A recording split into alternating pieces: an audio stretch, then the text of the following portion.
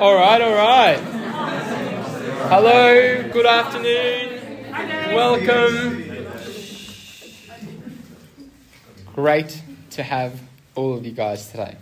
So, as a way of kind of introduction, where we are today and what's been going on in terms of what we're exploring and what we're talking about, we are talking about covenants. So I believe last week Shadi got us kicked off with the Abrahamic covenant, correct me if I'm wrong.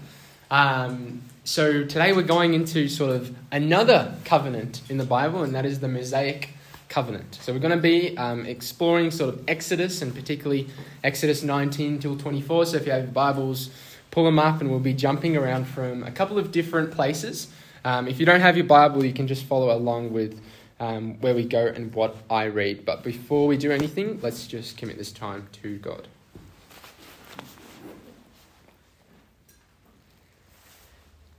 Father, we just come before you right now, Lord, and we ask you to speak. Pray, Lord, that you say all that's on your heart, Lord, and that you know what every single person is going through right now. So we pray that you challenge, that you convict, that you speak, that you teach us something new and help us to walk out of here renewed, refreshed, and with new insight, Lord, and a new outlook on who you are, Lord. We pray these things in your name. Amen. Beautiful. So, as Shadi would have mentioned last week, we are in this series, we're in the second part of this series on covenants. And covenants is kind of connecting different aspects, if not the whole Bible, together in a few different ways. So, if you look at the Bible, it may look like it's just one massive book with heaps of different pages, heaps of different chapters, and things here and there, quotes, this, that, and there's just a lot going on. But what covenants help us to do with the Bible is that it brings stories and collections and narratives from all different sections of this massive book that we call the Bible and connects it through Jesus. Or a lot of the time connects it through Jesus. And we'll explore specifically within the Mosaic covenant what that looks like. Again, as a way of introduction, let's unpack a little bit and in a little bit more detail today what we'll be exploring, and specifically what is the Mosaic covenant. So the Mosaic covenant is named after Moses, and simply put, a covenant is an agreement. So in this case, an agreement between God and the nation of Israel.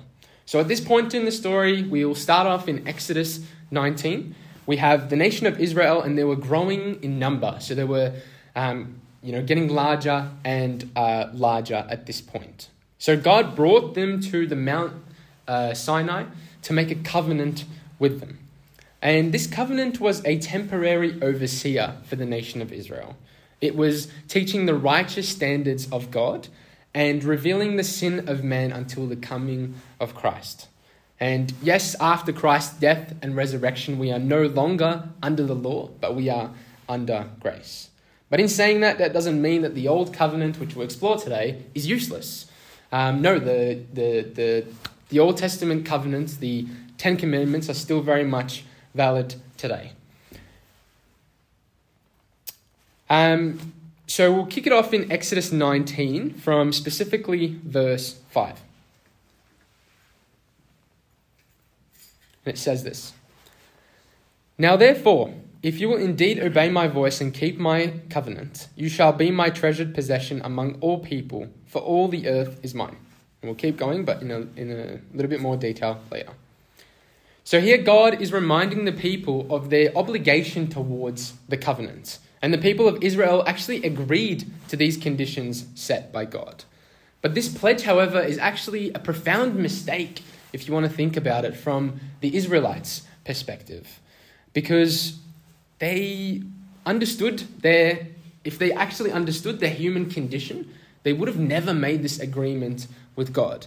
Because it's absolutely impossible to be justified by the works of the law, and humans are always going to fall short of the standard. We're always going to sin. We're always going to fall short of the standard, which is Christ. So it's impossible to be justified in that way. And how this covenant differs from other covenants within the Old Testament is that this covenant is conditional. And what this means is that God's promises are directly related to Israel's obedience to the Mosaic law.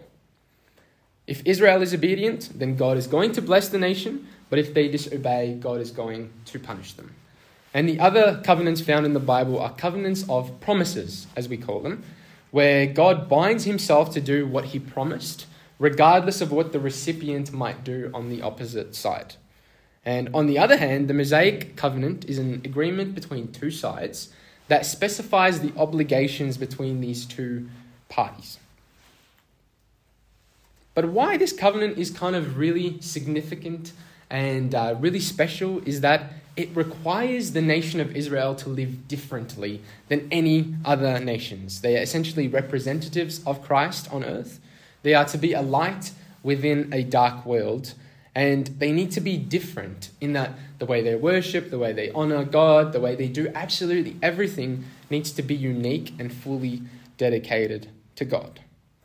But what we need to understand about this covenant is the holiness of God, the holiness of the person who this covenant is pointing towards, the difference between man and God and the need for a savior. To give us a little bit of background and context of where we are within this Exodus story. So the Israelites are now about 3 to 4 months out of Egypt, and now they're in the Sinai desert region. If you are familiar with your Middle East or Egypt geography, it's a desert part past the sort of Suez Channel. It's about, if you know where Cairo is, it's about 400 kilometers east towards the desert from Cairo. So now we have the Israelites, they're pitching their tents within this desert and they're camping under Mount Sinai. Moses then goes up to the mountain and God tells him in Exodus 19:6, continuing on from what we were reading, and you shall be to me a kingdom of priests and a holy nation. These are the words that you shall speak to the people of Israel. God here promises Moses and the nation of Israel that if you obey my voice and keep my covenants, I'll keep you close to me and I will bless the nation. So Moses then goes down the mountain, he speaks with the elders, he tells them this is God, what God is saying, and in verse 8 they say, all that the Lord has spoken we will do. So there is an agreement within this place.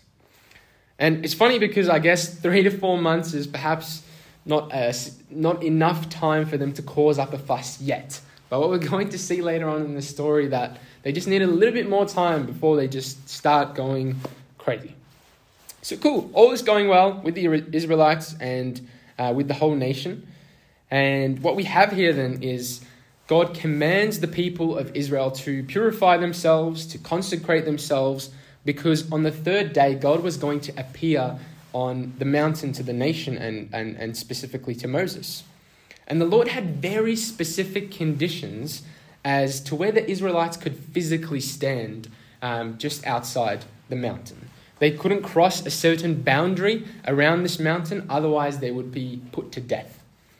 And you see, you might read this part of the story and think like, whoa, that's a little bit extreme. Like just because I cross a line, you're going to kill me? That's crazy.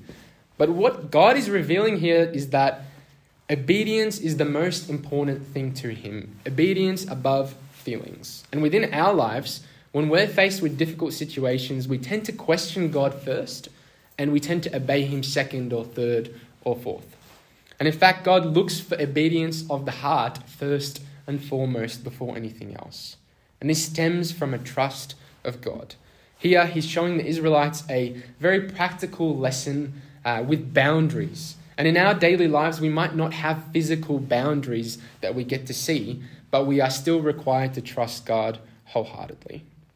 So let's pick it up from verse 16 and find out this crazy story of God appearing on the third day. On the morning of the third day, there were thunders and lightnings and a thick cloud on the mountain and a very loud trumpet blast, so that all the people in the camp trembled. Then Moses brought the people out of the camp to meet God, and they took their stand at foot on the mountain. Now Mount Sinai was wrapped in smoke because the Lord had descended on it with fire. The smoke of it went up like the smoke of a kiln, and the whole mountain trembled greatly. And as the sound of the trumpet grew louder and louder, Moses spoke, and God answered him in thunder. The Lord came down on Mount Sinai to the top of the mountain. And the Lord called Moses to the top of the mountain, and Moses went up. So on the third day, just like God promised, he descended on the mountain.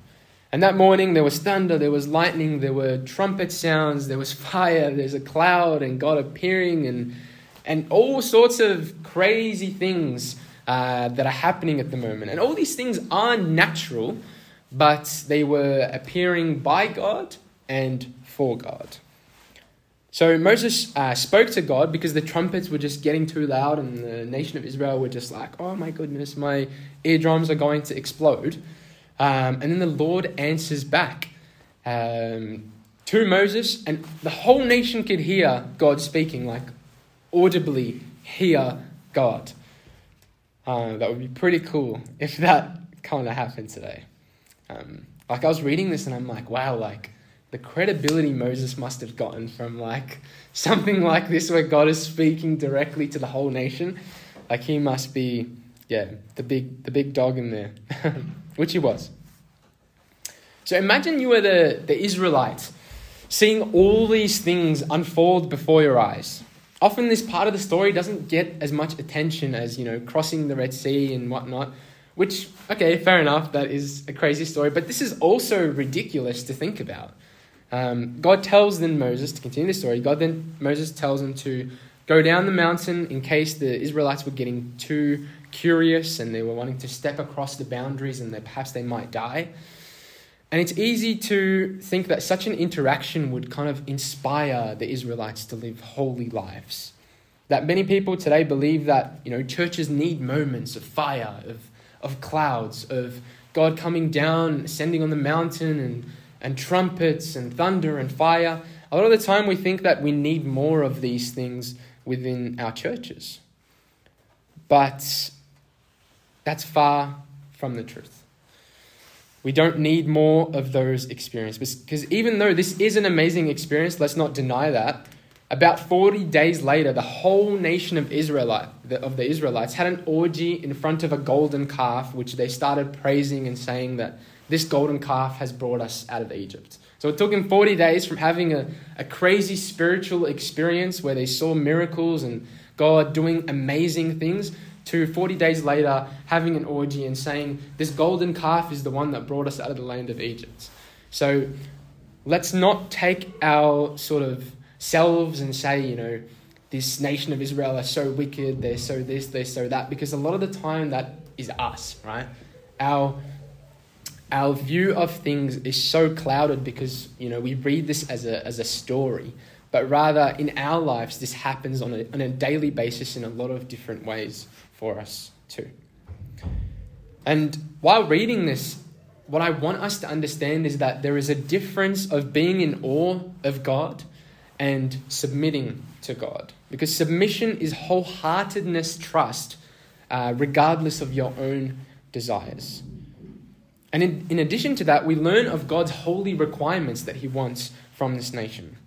To share with you a quote from R.C. Sproul, which I absolutely adore R.C. Sproul. He says this: if God graded on a curve, he would have to compromise his own holiness. God doesn't lower his own standards to accommodate us.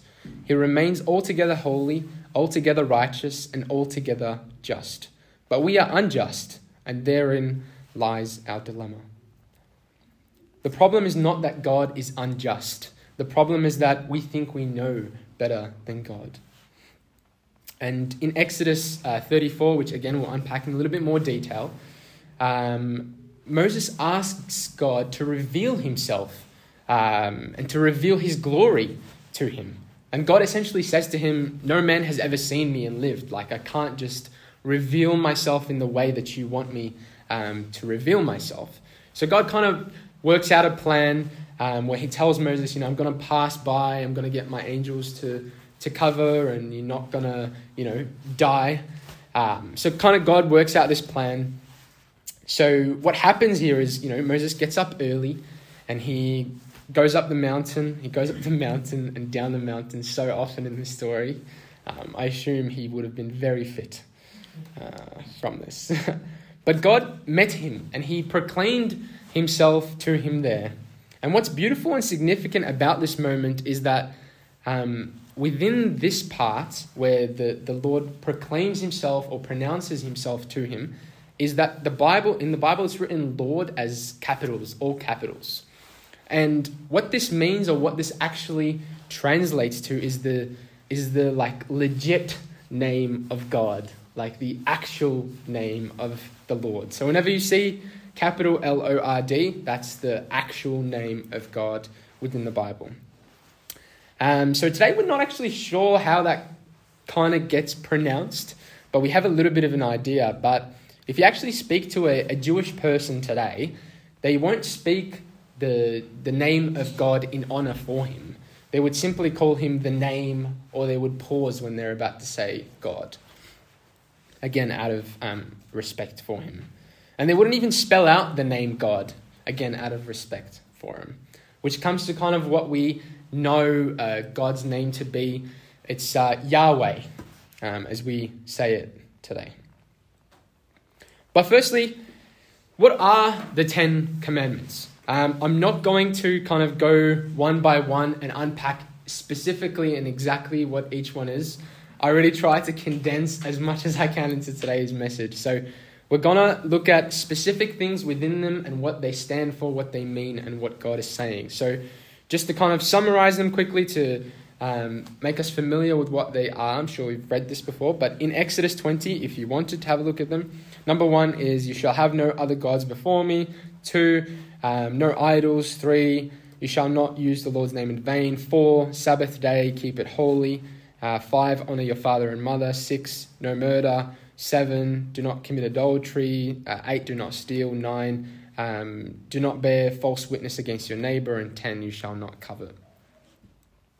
Again, without going into too much detail of the old covenant versus the new covenant, because that's going to be another sort of, not series, but another message that gets later on down the track. But in summary form, between the two of them, we see that the old speaks of fear and of terror. The new speaks of love and forgiveness. And at Sinai, only Moses could come and meet God, but at Zion, all can. At Sinai, had guilty men in fear, but Zion has just men made perfect. At Sinai, Moses is the mediator, but at Zion, Jesus is the mediator. Sinai is all about law. Zion is all about grace.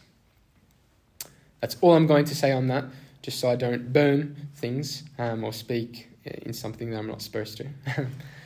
But at the start of Exodus 20, verse 1, it said, God spoke. So here we have God speaking the 10 Commandments to the nation of Israel directly and verbally from heaven. And this is possibly like the strongest way to portray a message that you want to give, having the God of the universe speak directly from heaven to the nation that he wants to hear it. And these 10 Commandments weren't invented by God at this particular moment of time. As the Bible tells us, they were written on the hearts of man since Adam. And this means that all human beings have sufficient knowledge of what is right and wrong written on their hearts as a universal morality. And the fact that this law was spoken by God means that it belongs to him. This wasn't Moses' law, this is God's law.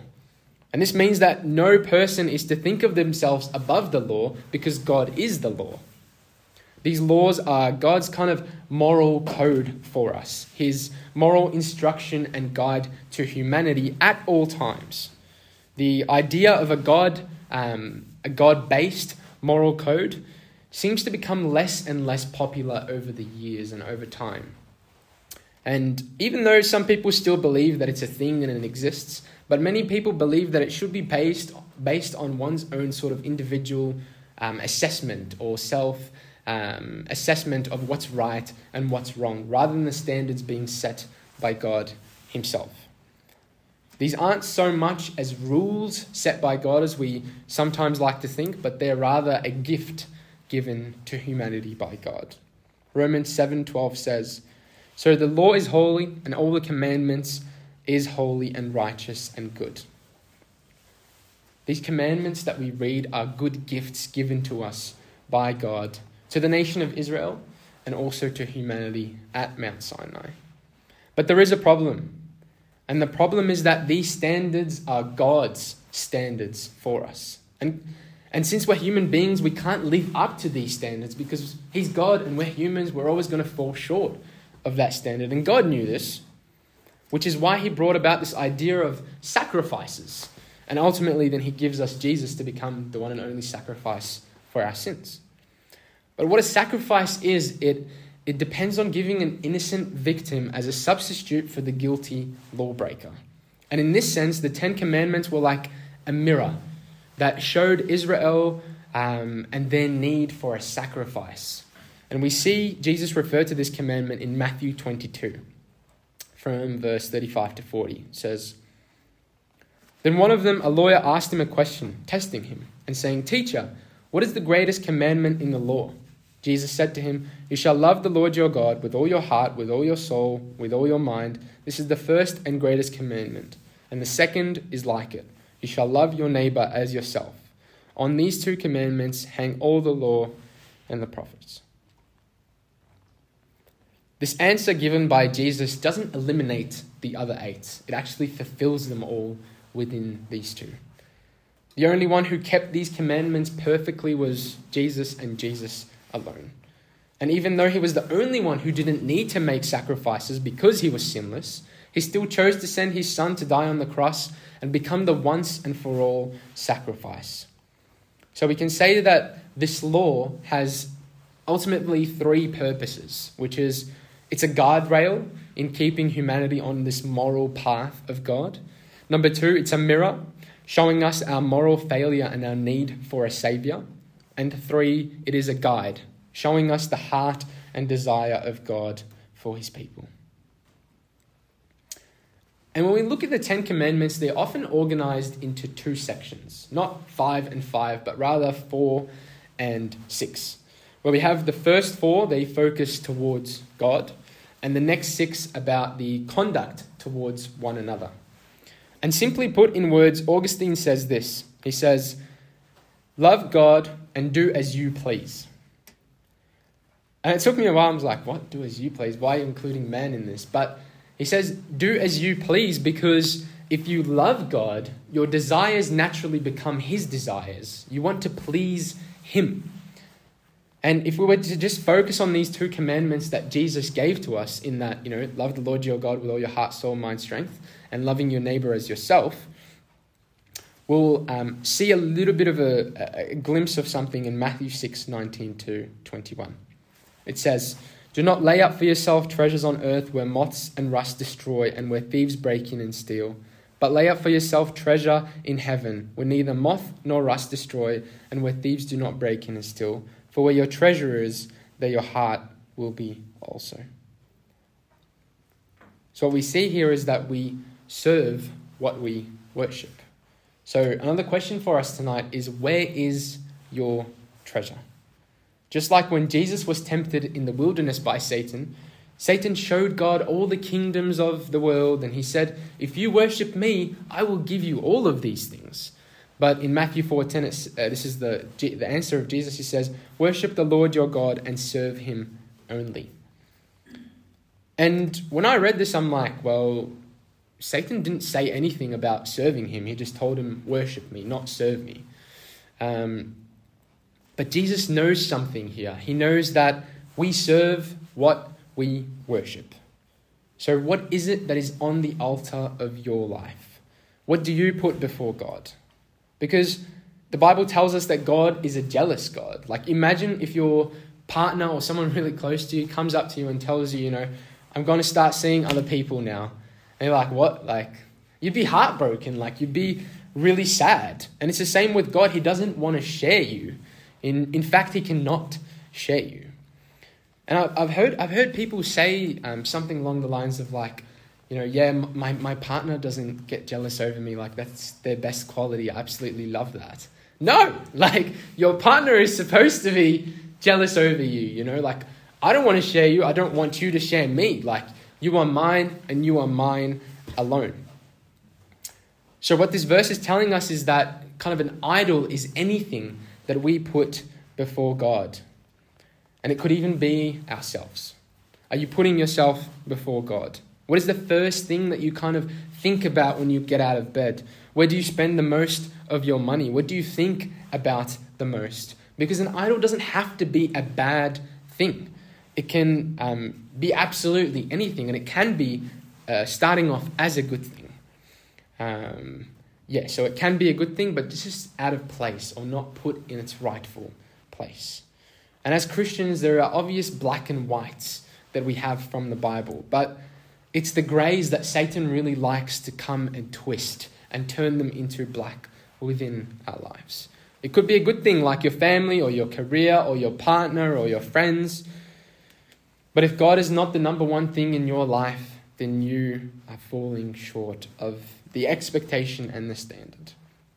We need to put everything in its rightful place, and things only fall within their rightful place if we put God first, because God is the most important thing above our family, our kids, our career, our finances, or anything else. Proverbs 27:20 says, "Hell and destruction are never full, so the eyes of man are never satisfied."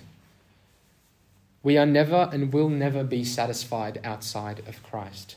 And sometimes we can get lost in the things outside of Christ. It's a constant desire. It's a constant want. It's a constant chasing after the wind and chasing after the next thing. But God has already promised us that he will provide what we need. 1 Timothy 6:17. As for the rich in this present age, charge them not to be haughty, nor to set their hopes on the uncertainty of riches, but on God, who richly provides us everything to enjoy. You see, we live in an age where I feel like we've forgotten how to be grateful, where we don't really stop to think and be thankful to God for where we currently are. Are we constantly thinking about sort of the next big things, or do we have moments within our lives to just sit down, quiet our hearts, quiet our minds, and just be thankful with God, with what God has placed in our lives? Because something might not start as sinful, but it can become sinful if it's placed above God. Another quote by R.C. Sproul, he says, "My sins have not brought me happiness, but my sins have brought me pleasure. I like pleasure. I'm still very much attracted to pleasure. Pleasure can be great fun, and not all pleasures are sins. There is much pleasure to be found in righteousness, but the difference is still there. Sin can be pleasurable, but it never brings happiness." All habits, whether good or bad within our lives, start off as decisions. A simple example that we can have within our lives is when, you're at home, you're Friday night, and you're like, I've had just such a long week, can't be bothered going to church, I don't want to go to church. But God is actually the person who sustained you throughout the whole week, who's kept you going to work Monday to Friday, and He wants you to kind of enjoy that further. He who gives you strength throughout the week will also give you strength and will sustain you in His commands. I'm not here to kind of dismiss your interests or your passions or the things that you like to do, but if your interests and passions go above God, they become sinful. Matthew 6:33 says, "But seek first the kingdom of God and His righteousness, and all these things will be added to you." God will provide. God is in control. So all in all, the Ten Commandments are not about a controlling God who just simply gives us a bunch of rules to follow. It's not a prison sentence or God wanting to limit our fun. Rather, it's about a loving Father who knows humanity more than humans know themselves. He knows exactly what they need because He created them. Therefore, He's giving them a guide on the best life to live. And if you don't believe me, there's a person in the Bible by the name of Solomon, he was the king of Israel, he was the son of David, and Solomon went on a binge, an absolute binge. He was breaking every command out there that existed. He was chasing after sexual pleasures, women, drunkenness, materialistic possessions, and he had absolutely everything anyone could have ever wanted. But at the end of his life, aside from labeling everything apart from God as meaningless, this is also what he had to say in Ecclesiastes 12:13. "The end of the matter, all has been heard. Fear God and keep His commandments, For this is the whole duty of man. For God will bring every deed into judgment with every secret thing, whether good or evil. Fear God and keep his commandments. That's coming from a guy who's kind of lived at large and done everything under the sun. And there's also an example of the rich young ruler who was at the top of kind of the corporate ladder or the top of the food chain within that environment. He had absolutely everything. And he came up to Jesus and he asked him, what must I do to inherit eternal life? And Jesus said to him, sell all that you have and give it to the poor. And the man walked away sad. I'm not saying that this is the requirement for everyone's eternal life, but it was for this man. God doesn't just want things that you are willing to give him. God wants absolutely everything.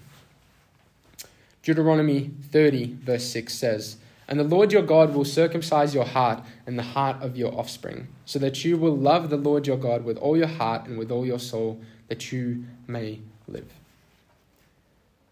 Would you allow God the space to circumcise your heart? For the rich young ruler, it was money that took him away. But what is it for you that is distracting? Perhaps for you, it's a relationship that you think that you shouldn't be in, or a career that's taken over your life.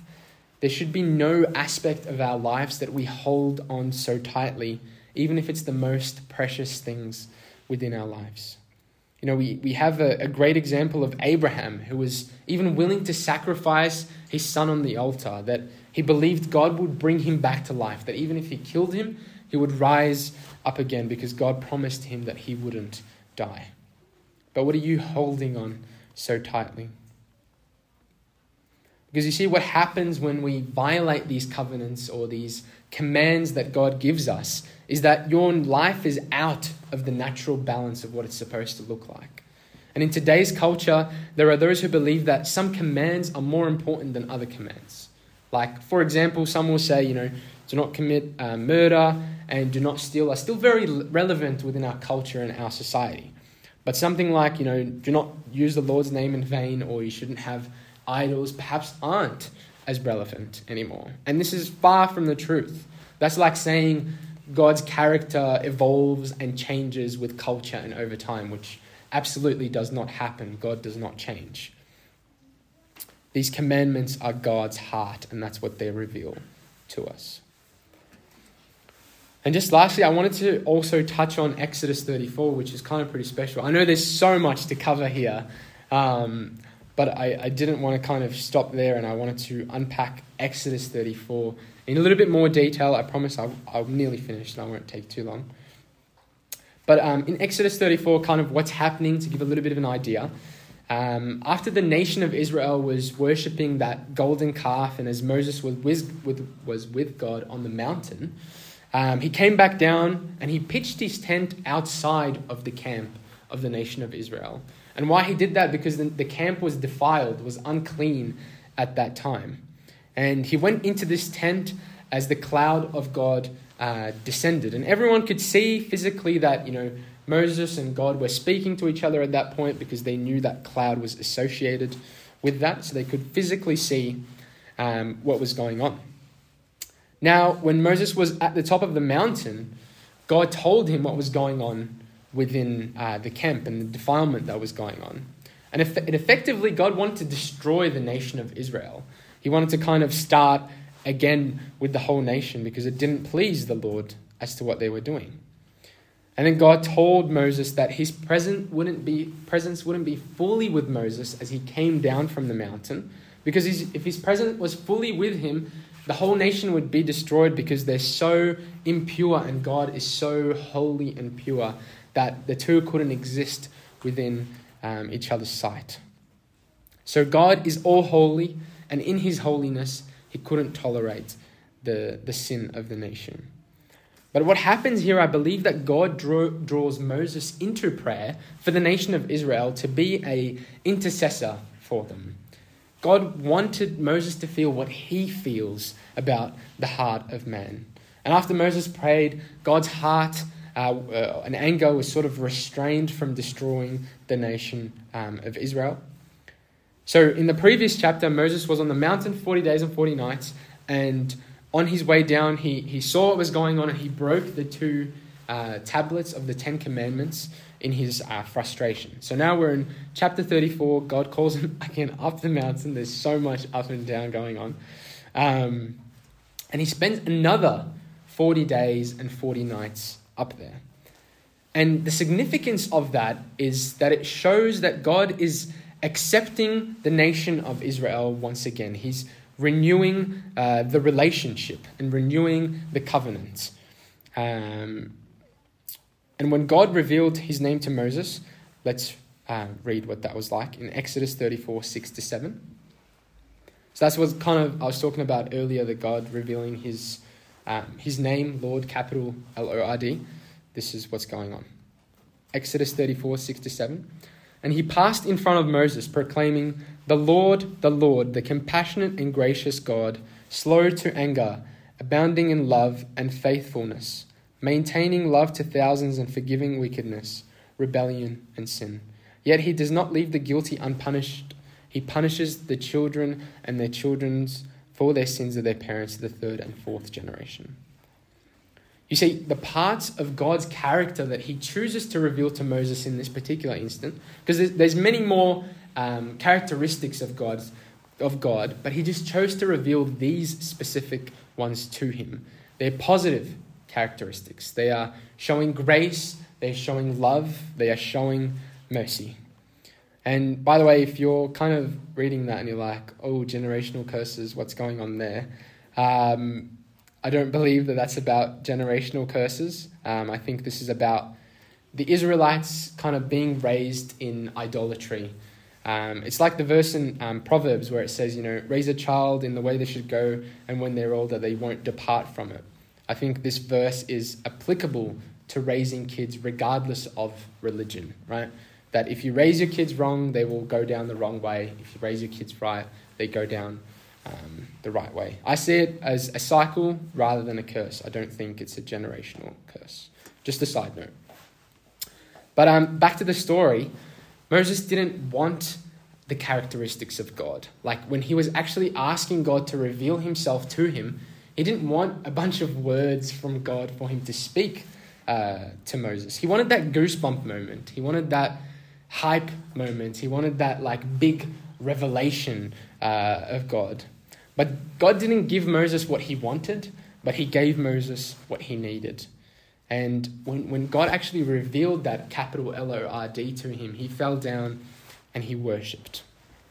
He worshipped because in light of God's revelation, he saw his own shortcomings. And it's like us when we worship. It's not about who's leading worship. It's not about the song. It's not about us or them. It's about God. Because worship is a selfless act that we do. And most of the remaining chapter, God tells Moses where the nation of Israel is to do and not to do, all of which are summarized in these two specific verses.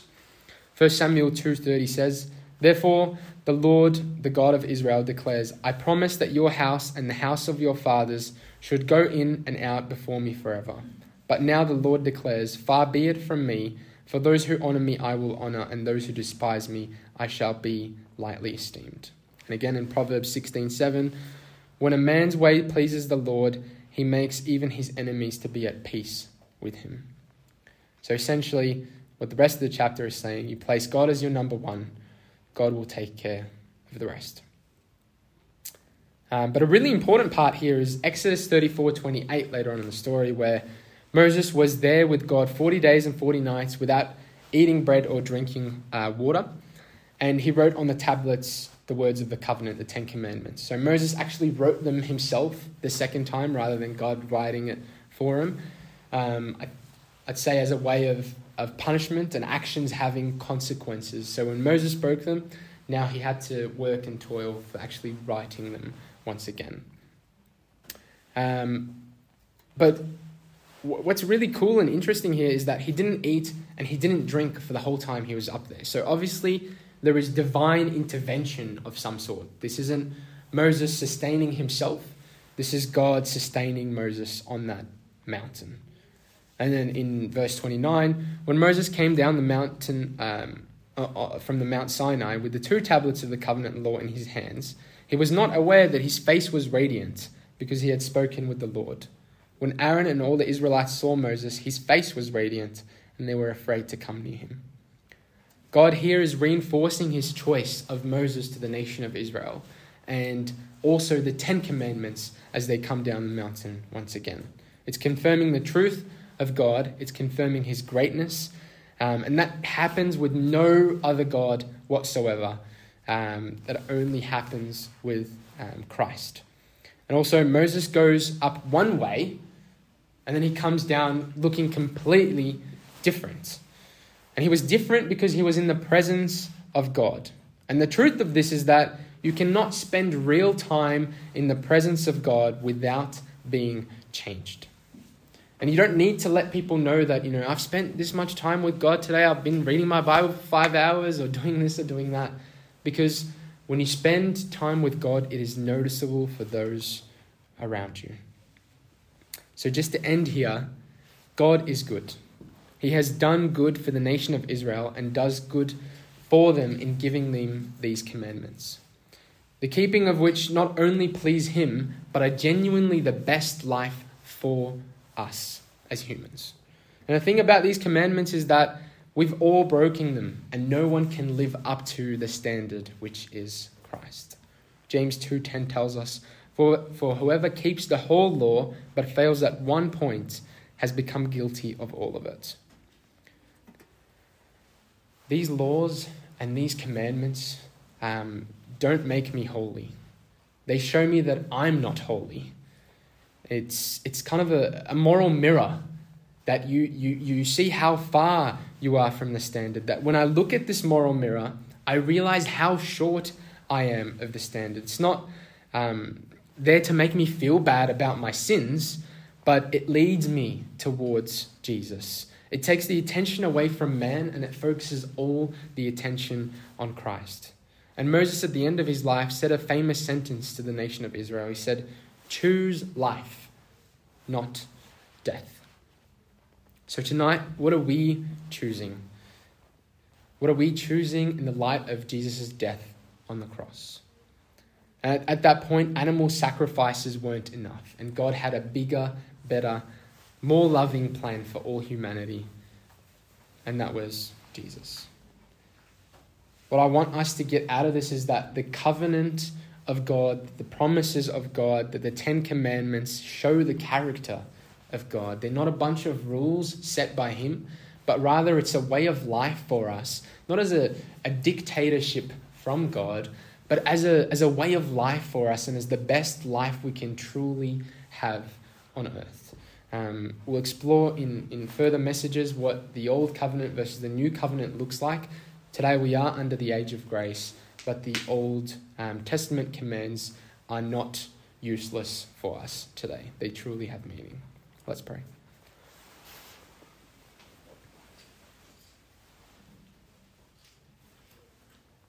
Father, we just want to thank you, Lord, that you spoke, Lord, and we pray that we can take something away from today, that we can apply it to our lives, Lord, and we pray that you would convict and challenge and kind of help us to ponder upon what we've heard, Lord, and put you at the center of life, Lord, that nothing in this world, Lord, will ever satisfy us apart from you, Lord, that you don't promise an easy life, but you promise a satisfying life. And we look forward to the day where we see you face to face and you call us, "Well done, my good and faithful servant," Lord. But until that day, I pray that we put you first and have you the center of our lives, Lord. We pray these things in your name. Amen.